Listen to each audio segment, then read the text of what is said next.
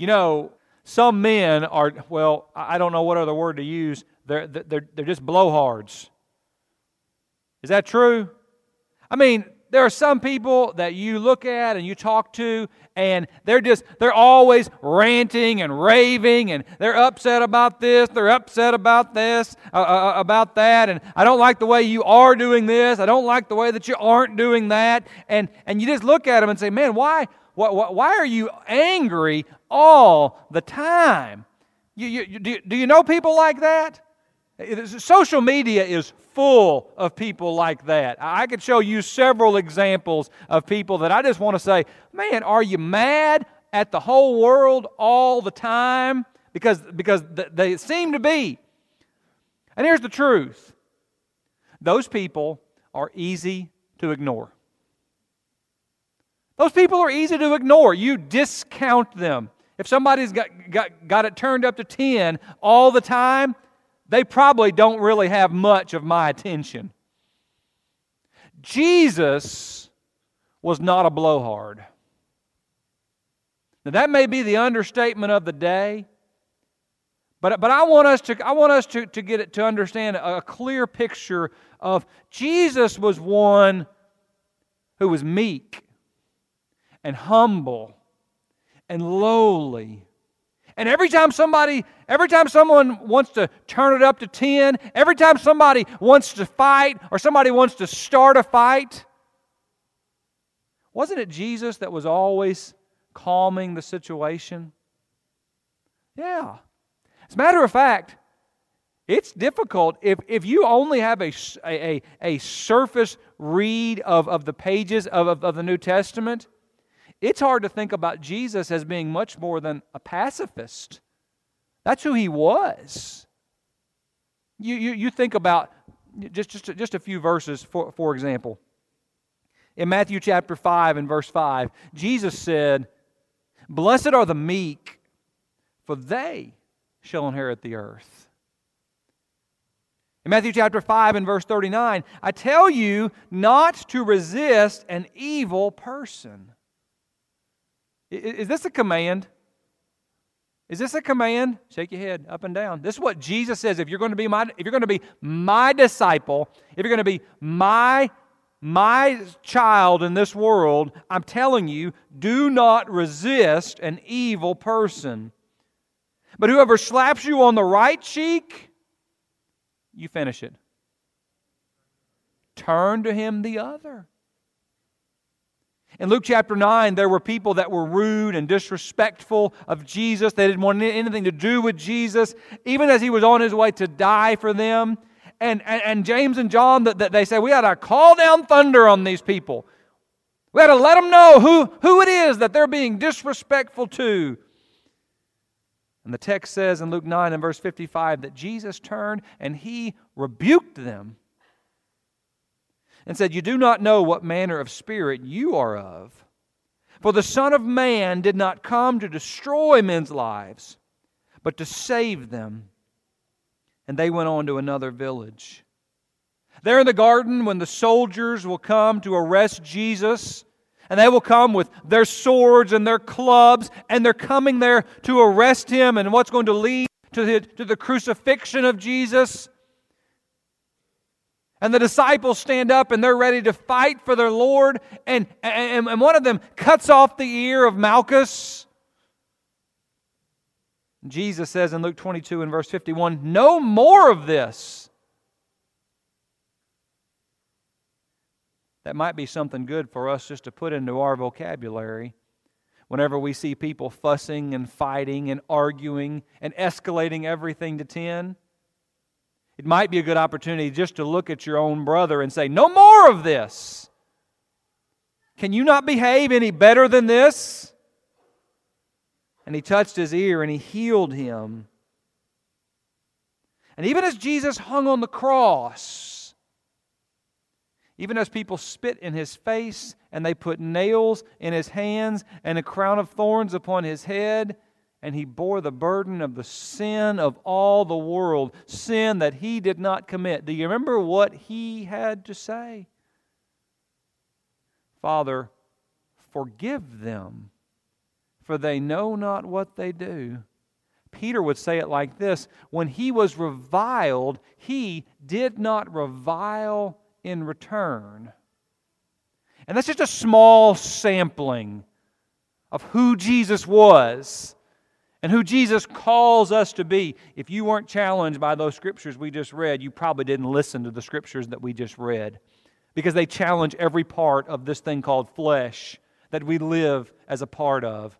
Jesus shows us a different way. So when He gets upset, so when He turns it up to 10, so when Jesus becomes angry, you better listen. You better listen. And you better try to understand, what is this that has Jesus so upset? I'm not talking about the guy who's always up here at level 10. I'm not so concerned about what upsets him. The answer is everything when he doesn't get his way. He's a child. But when Jesus, the Prince of Peace, cleanses the temple, I want to know what caused that. So open up your Bibles, if you will, to John chapter 2. Still very early in the ministry of Jesus, and He finds Himself doing something that was quite a common thing for Him to do. He finds Himself going to Jerusalem for the Passover. Jesus went to the Passover every year of His life. This is one of those three major festivals where all Jewish men and most Jewish families would make a pilgrimage to Jerusalem. Do you have those things that you just do this? This is what your family does. This is just where you go at this time of year. Well, take that and ratchet that up by the very will of God. When it comes time for Passover, if you're a faithful Jew, you're going to Jerusalem. We have the feast of Passover. We have Pentecost, right? 50 days after Passover. That's why we read about this in Acts chapter 2. And then we have the Feast of Tabernacles. Those are our three major Jewish feast days.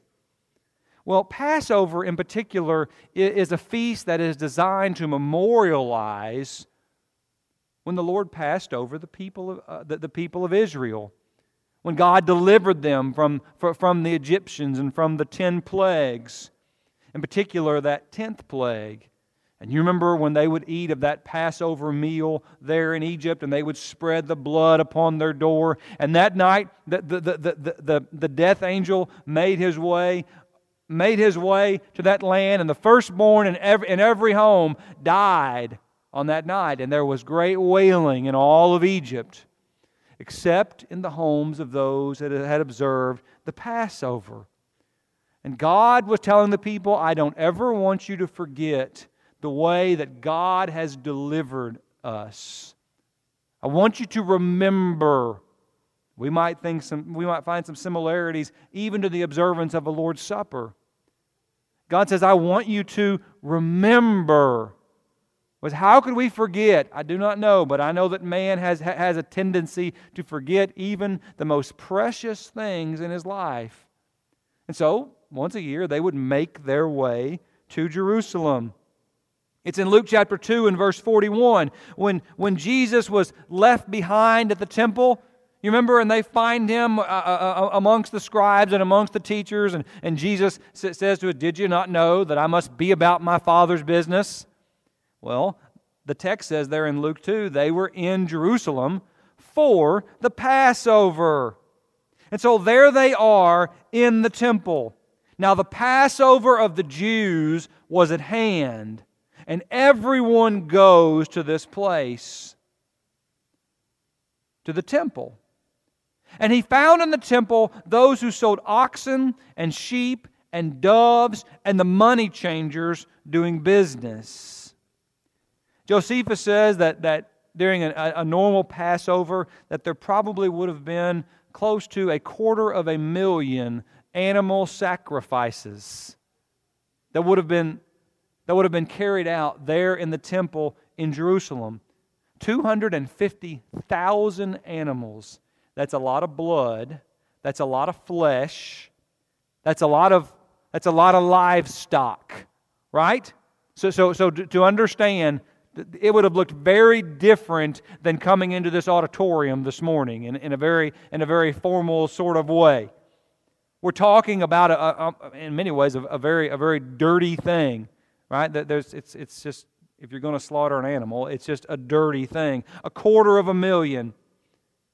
The people would have been gathered into what is on your left-hand side, that large open area that we would think of as the court of the Gentiles or the court of the nations. You can see in the middle, if you remember from your understanding of the Old Testament, the holy place and then the most holy place. Those are places that most people were never allowed to go into, in particular the Holy of Holies, where only the high priest was allowed to go, and even once a year at that. But the people would still come to the temple.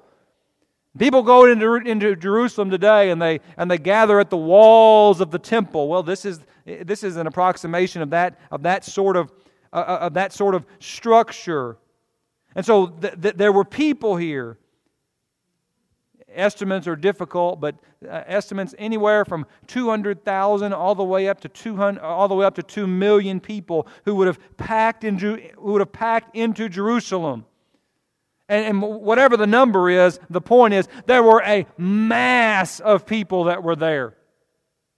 Have you ever been in a setting like that where there are just people that are everywhere?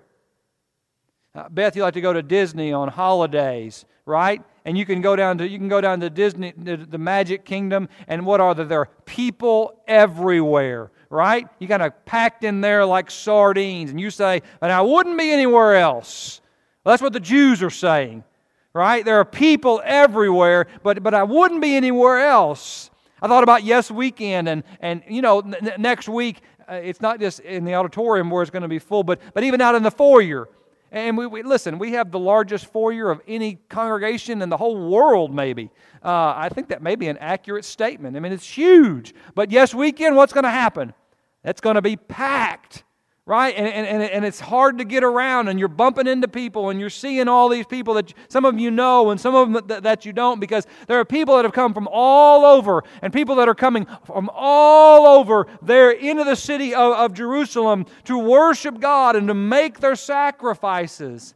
So in order to make sacrifices, you have to have a sacrifice. So there are people that are filling that place, and, well, they're selling animals. They're selling animals in that place. It's really something that we would expect to see. Because one thing that doesn't travel very well are animals, right? If you're coming from the Far East, if you're coming from Africa, you might go and read in Acts chapter 2 where all of the pilgrims were from there on the day of Pentecost. And what you find is it's all over the world.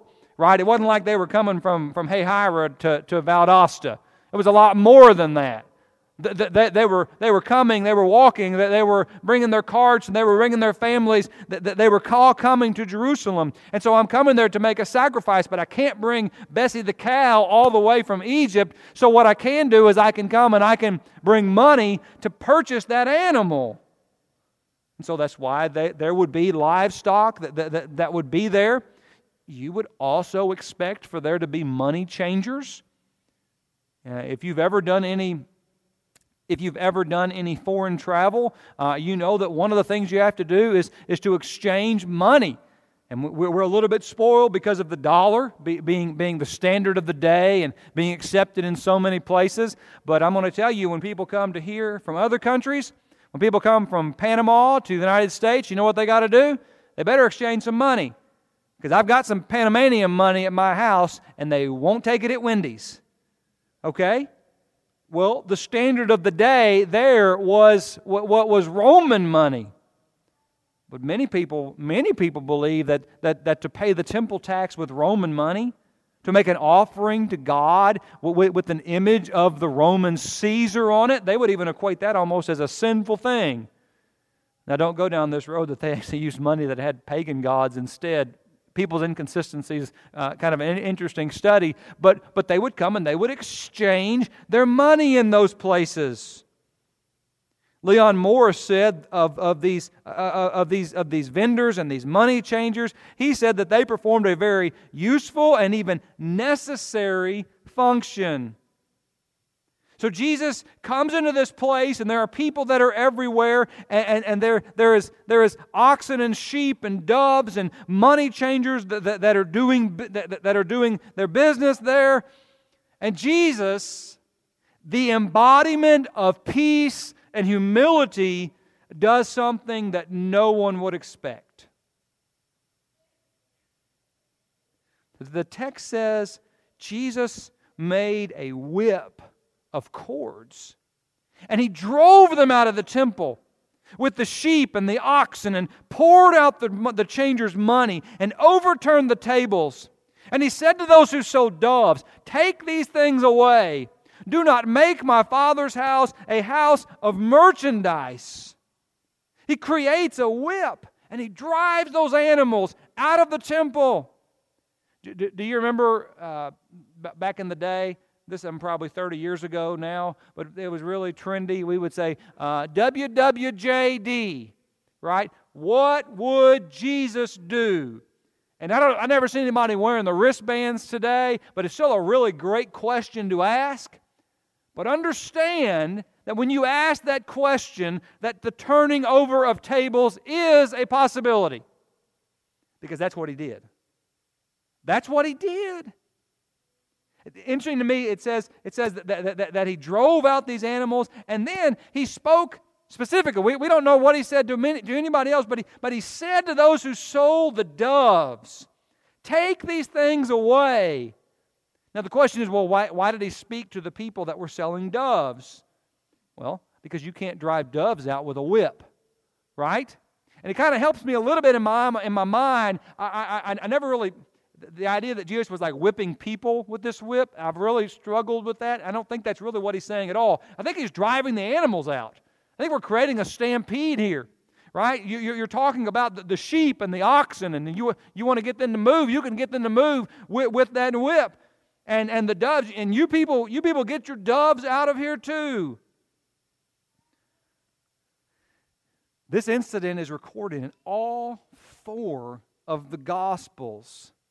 In the Synoptic Gospels, Matthew, Mark, and Luke, right? They're very similar. Those, John is different. But in the Synoptic Gospels, we have this cleansing of the temple that goes on at the end of His ministry, or as He comes into Jerusalem for that Passion Week. But here we have it at the beginning of Jesus' ministry. And there's some debate about, are we talking about 2 different cleansings of the temple, or are we just talking about one cleansing of the temple?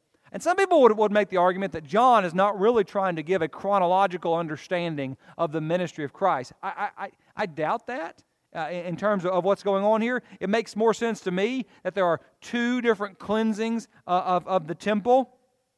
Either way, you guys can debate that at lunch. I don't know that I have the answer. I don't know that we can know the answer to those things. Either way, He's dealing with the same issues. He's dealing with the same issues that are plaguing the people. Over in Matthew chapter 21 and verse 13, he says to them as He drives them out of the temple, which, listen, if this is the second time that He's done this in His life, if this is the second time that He's done this in 3 to 4 years, it ought to have even more significance, right? But He says to them in Matthew 21 and verse 13, "It is written, my house shall be called a house of prayer, but you have made it a den of robbers," or of thieves.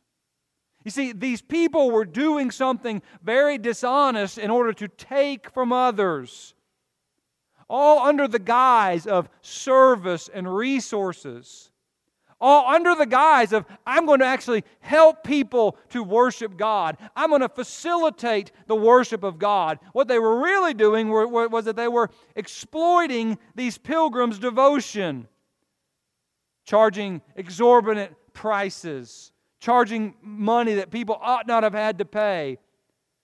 And their motive was profit and personal gain instead of facilitating the worship of Yahweh. And at its best, they were twisting They were twisting worship into a business opportunity. At worst, they are hostile to God and wickedly greedy. Either way, they are robbing the people of their money and God of the glory that He is due. They were using the temple. They were using the temple of God as cover for their own illicit activities.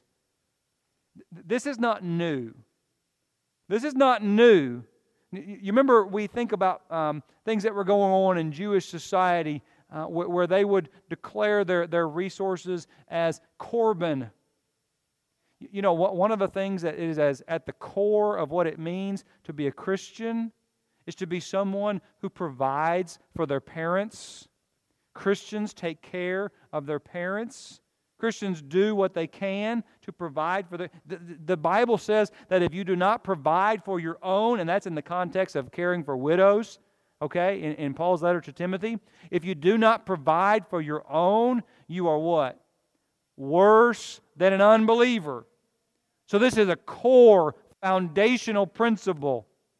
But they created this idea of korban. Mark chapter 7, verse 11 through 13.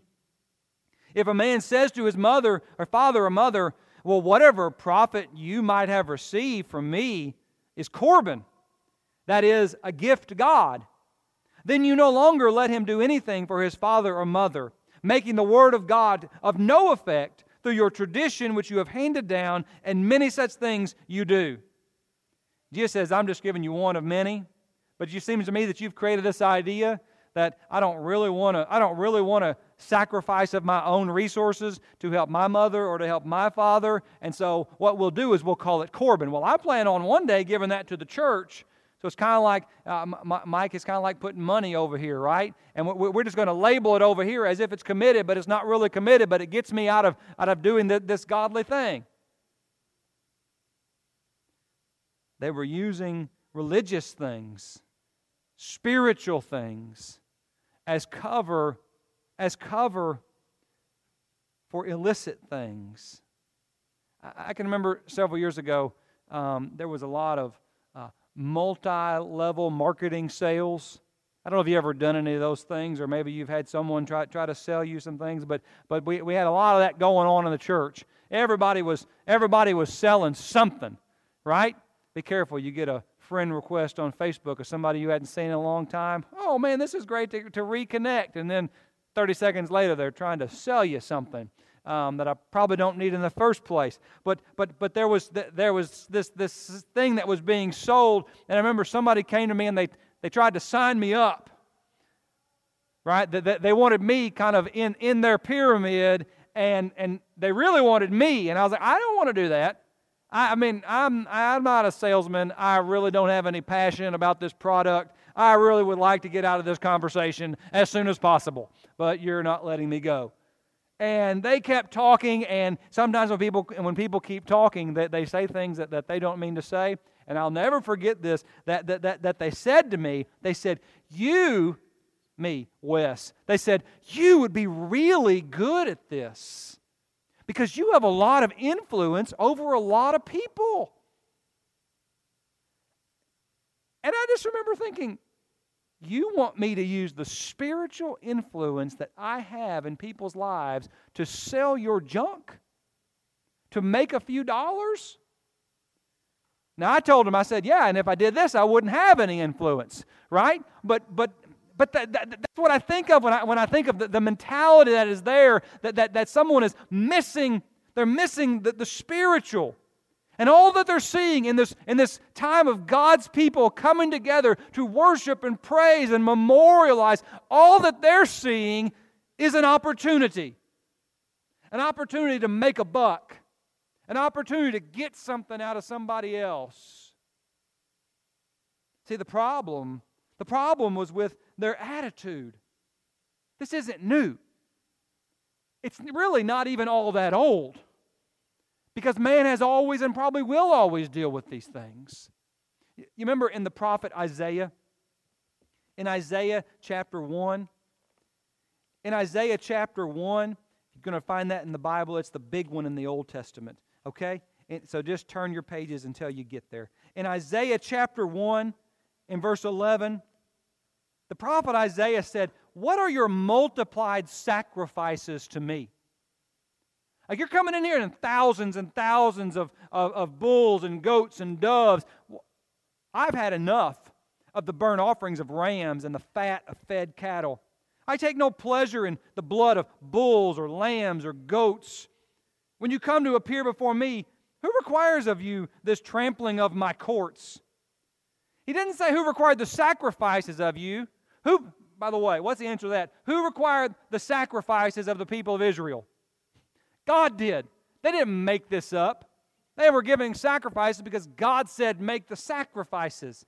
Trying to teach them another lesson for another time. What he was asking them, where do you get this idea of what you've turned it into? The trampling of my courts. You've taken something that I intended to be a wonderful thing and you've turned it into a perverted thing. You bring your worthless offerings no more. Incense is an abomination to me. New moon and Sabbath, the calling of assemblies. I cannot endure iniquity and the solemn assembly. I hate your new moon festivals and your appointed feasts. They have become a burden to me, and I'm weary of hearing them. So when you spread out your hands in prayer, I will hide my eyes from you. Yes, even though you multiply prayers, I will not listen. Your hands are covered with blood.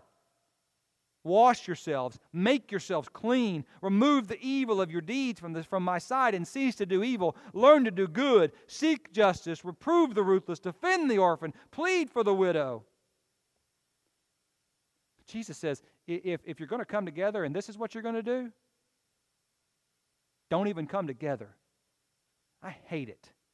I can't listen to another word. I can't be in the presence of another goat or another lamb that's slaughtered because you're trampling my courts. Go in your Bibles to 1 Corinthians chapter 11, where Paul's talking about the observance of a Lord's Supper. See, we live in this world. We live in this world where, well, isn't it good that at least they're going somewhere? We live in this world where anything called worship we think should have God's approval.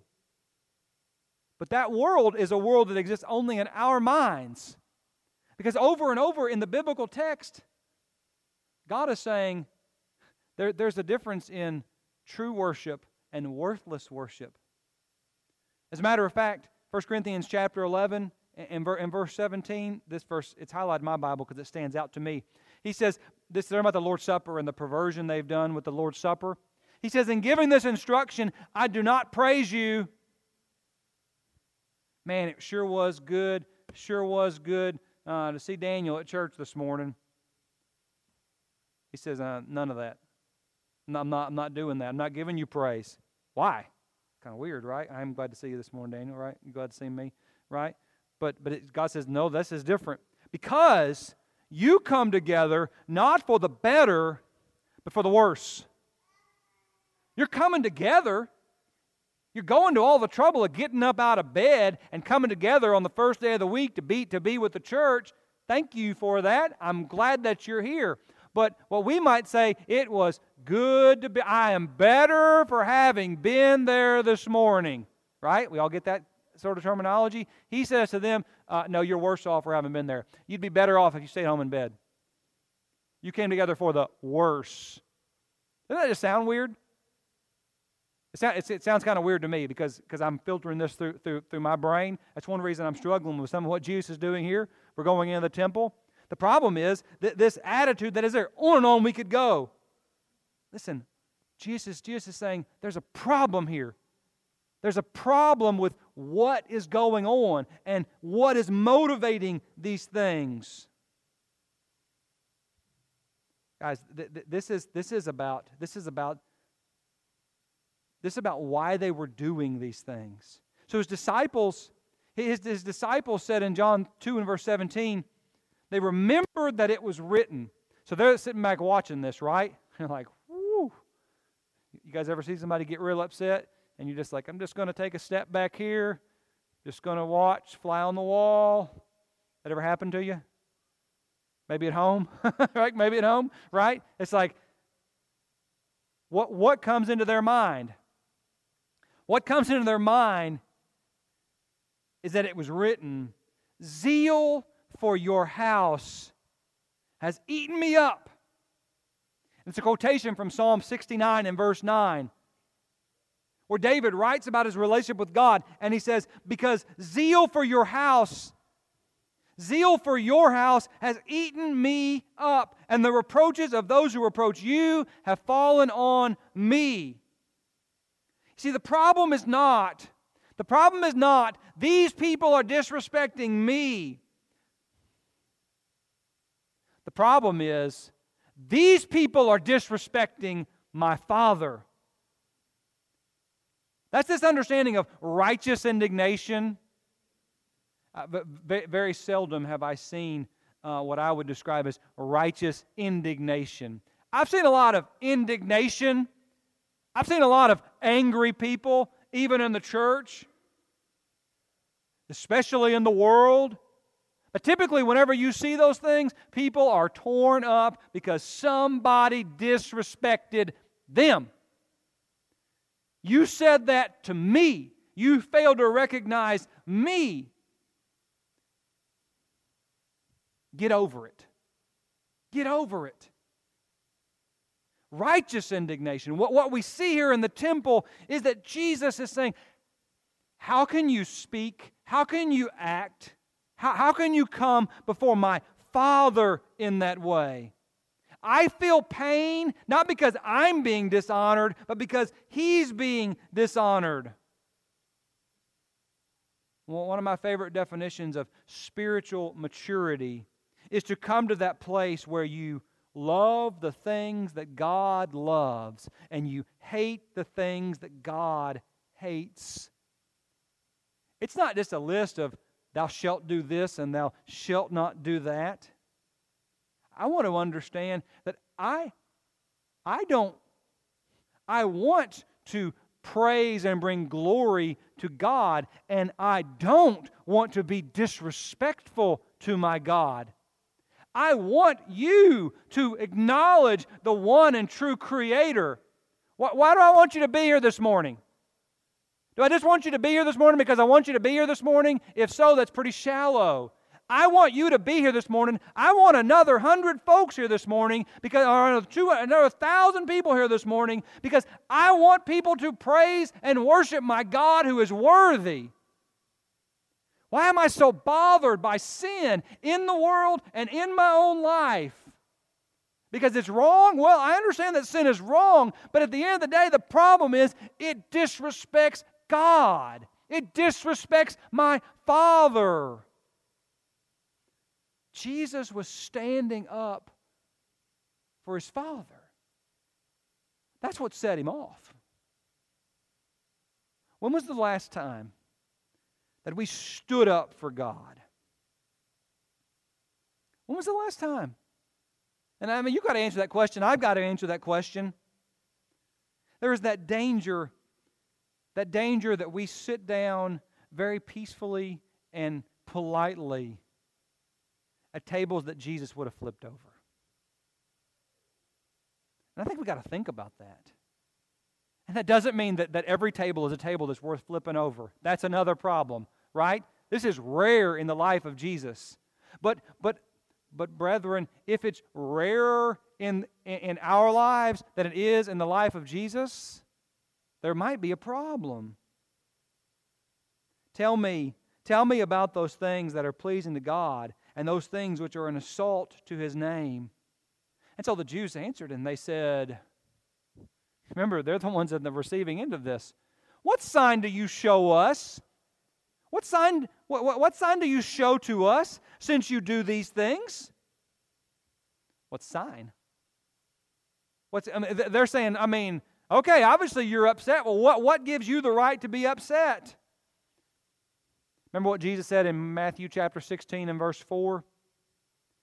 A wicked and adulterous generation seeks after a sign, and no sign will be given to it except the sign of the prophet Jonah. And he left them and departed. See, when they asked for a sign, they didn't come as these honest, sincere seekers. That was the problem to begin with. They didn't come as these honest and these sincere speakers. This was a dodge. This was a deflection. You ever had those conversations? Most of us have probably been on both sides of those conversations. And someone will say something that cuts right to our heart. Well, now let's go over here and let's talk about this.